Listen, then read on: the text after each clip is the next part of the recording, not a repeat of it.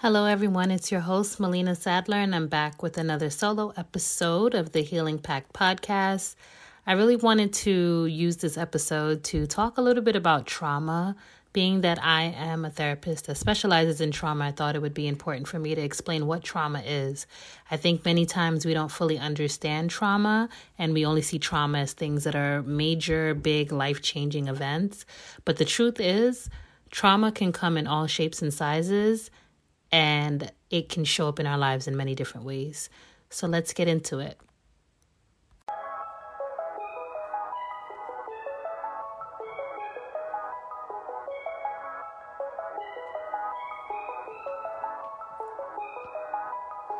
You are listening to the Healing Pact podcast, a place where women of color come to share their stories and their revelations. I'm talking about the good, the bad, and the ugly. Here, we highlight resilience, as well as validate and normalize real emotions and experiences. We push each other to be our best selves, a beacon of hope and an advocate for change. I am your host, Melina Sadler, licensed clinician, mom of one, and a survivor of childhood sexual assault.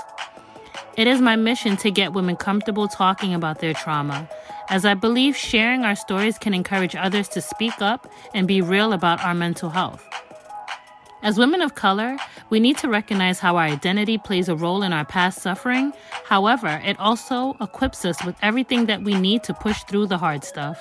If you like what you hear, make sure to subscribe to keep up with all the new releases of new episodes. Thank you so much for listening. Be well and be encouraged. Hello again. So as I said in my intro, today we are going to be thinking and talking about trauma. So I think it's first and foremost important to explain what trauma is. And essentially, trauma is an emotional response to a terrible event. As I said in the intro, it can be big or small. So we have what would be considered big, maybe like rape, or natural disaster, something that can cause long-term effects, unpredictable emotions. And there might be smaller versions of trauma, and those may include something as far as hearing a certain sound in your childhood that really scared you.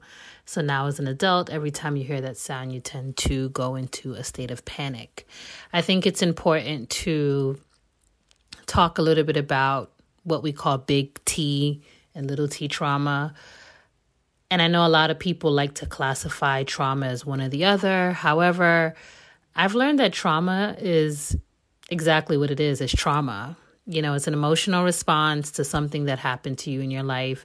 And I'm not really too much of a big fan of labeling it as big or little, because I feel like either way, the outcome and the consequences of that experience tends to be significant. You know, I once knew someone who told me that they had an experience in their childhood where an older relative thought it was funny to do something such as popping balloons or making noises with certain objects in the house while they were in a place where they couldn't see. And they would run and they would hide. And no matter how much they would tell this person that they hate that sound, they don't like it, this relative would just continue and continue. And this came up because the same sound had happened to her in adulthood at a function, and she reacted, you know, and her initial reaction was to jump, you know, of course, when she heard the sound, which most people do when they hear a sound of something like a balloon popping.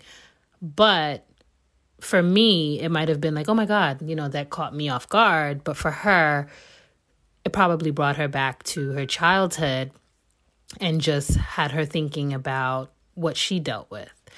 You know, so granted, to the average person that may seem small, the fact that it still impacts her years later confirms that it is trauma and that it has long-lasting effects. And yes, there are different types of trauma that we consider to be more significant as I stated earlier, like a rape or a natural disaster, such as like a hurricane, earthquake, things like that, that can immediately change the trajectory of your life, right? You know, if your house was to collapse today, you know, the long-lasting effect of that can be really traumatic because you most likely lost some things in that natural disaster.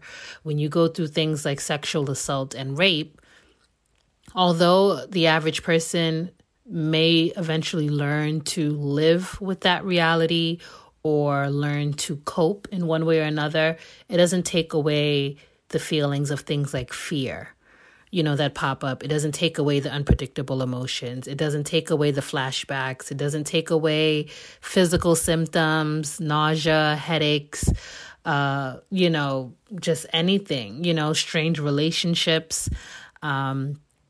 Sometimes things like trauma can cause you to have trust issues. And even if someone in your life hasn't given you a reason to not trust them, the minute you might recognize something in them that can trigger a memory, you'll automatically react to them as if they did something. And I know that that can be hard. And I think it's important because sometimes when we think of things like dating, we don't always think about what we bring into the relationship. We don't always know how to teach our partners how to deal with us because sometimes we can't even recognize in ourselves that we have these reactions. When we're not able to recognize those things, we can't teach people how to treat us. You know, so definitely the first step of dealing with trauma is to recognize that you have been traumatized. You have to first recognize you've been traumatized, and then you have to make a decision on how you're going to deal with that trauma and move on from it. You know, so I just wanted to take the time to bring that up and just talk a little bit about how we can deal with that. So in the next segment, we're going to talk a little bit about ways that we can deal with trauma. So when thinking about ways that you can deal with trauma, there are a couple things that you can do that I think is, I'm not going to say easy, but is definitely something that you can start doing on your own. I know a lot of times people have different things happen to them in life and they automatically run to seek professional help, or they feel like they have to invest in therapy. They have to figure out the insurance thing. And yes, definitely seek professional help if you're struggling with trauma, if you're struggling with just managing your emotions on a day-to-day basis. You definitely don't need to have a mental health diagnosis or anything like that to seek professional help. However, you can start the process on your own first. And I do think that having some level of self-awareness is really helpful when you do go seek a professional, because you can kind of talk a little bit about what you feel like you're going through and get that guidance rather than going through it blindly. However, there's nothing wrong with going through, to see a specialist or a professional and not really knowing what you're feeling. You know, that's really what the therapist's job is, you know, to help you kind of figure out what you're feeling, why you're feeling it, and what you're going to do about it, right? So the first thing I suggest people do when dealing with any type of trauma is you have to face your feelings. And I know that that is very difficult for a lot of people, because I think the average person, when they go through a traumatic event, is they want to isolate. They start to have a bunch of different thoughts and they start to just kind of go through their head. They start to replay things in their head. And, you know, sometimes you worry about how people are going to view you, how they may judge you, if they're going to believe you, just depending on what happened. But avoidance is not the key. You really need to lean on your loved ones if you have someone positive in your life, whether it's a friend or a family member, a colleague. Definitely talk through your feelings when you feel ready, though. You know, I don't want you to think that something can happen to you on a Monday and 10 minutes later you can just jump on the phone call and say exactly what happened to you and why you feel the way you do. If you can do that, excellent. If you can't, please do not feel like something is wrong with you. When you are ready, definitely have that conversation, talk it through. Sometimes saying things out loud can be really helpful. So definitely lean on your loved ones, face your feelings head on. But I also want you to notice that you need to be patient with yourself. It is normal for you to have strong reactions. It's normal for you to have days that feel good. It's normal for you to have days where you feel like crap. You really have to take things one day at a time. And as the days pass by, as time passed by, your symptoms should improve, right? Certain things should go away. They may not feel as intense. However, trauma is something that can have long-lasting effects. So it could be 20, 30, 40 years later, and you may still have some intense feelings. And those are definitely the moments where I say you definitely need professional help to kind of help you navigate that, because it's very stressful. It's hard to live a normal life when you're having severe symptoms. It's one thing to be nervous about something, have anxiety about something. It's another thing to be hypervigilant. It's another thing to not go outside. They have what's called agoraphobia, which is a disorder where people are scared to go outside because they're worried about something happening. If you are at that point where you're basically living in a bubble because you are worried about what could potentially happen to you, you definitely need to seek professional help, because that is no life to live. You cannot live in a bubble. You cannot stay in a box worried about what's going to happen to you. And I know right now with COVID, that is easier said than done, because in some ways we all, to some degree, in one way or another, might be isolating in that way, naturally because of the risks and naturally because of the fear. But we cannot literally live in a bubble. We are social beings, and doing that will literally just basically put you down a rabbit hole and cause you to experience clinical depression, which is what we don't want. So when thinking about dealing with trauma, coping with trauma, I'm going to repeat again, definitely be patient with yourself. Give yourself some grace. I definitely think that that's one of the most important steps.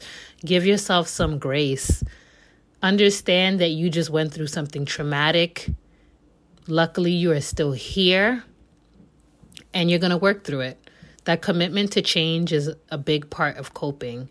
Acknowledging what happened and being committed to working on it is a big step. Prioritizing yourself is part of being patient with yourself. Definitely make sure you're taking care of yourself, that you're doing activities that you enjoy doing if you can. If you can't, please do not feel defeated. Like I said, I know it's easier said than done, but recognizing that something happened to you is important. Recognizing that you may not want to do the day-to-day activities that you've been doing prior to this incident or prior to whatever happened is normal. So giving yourself time, being patient, but if you can, prioritize your self-care. Do things that make you feel good, whether it's listening to your favorite song, meditating, relaxing, spending some time outside, spending time with people that you love, eating your favorite foods, getting some physical activity in, and making sure to rest. Rest is so important, just like pausing is so important.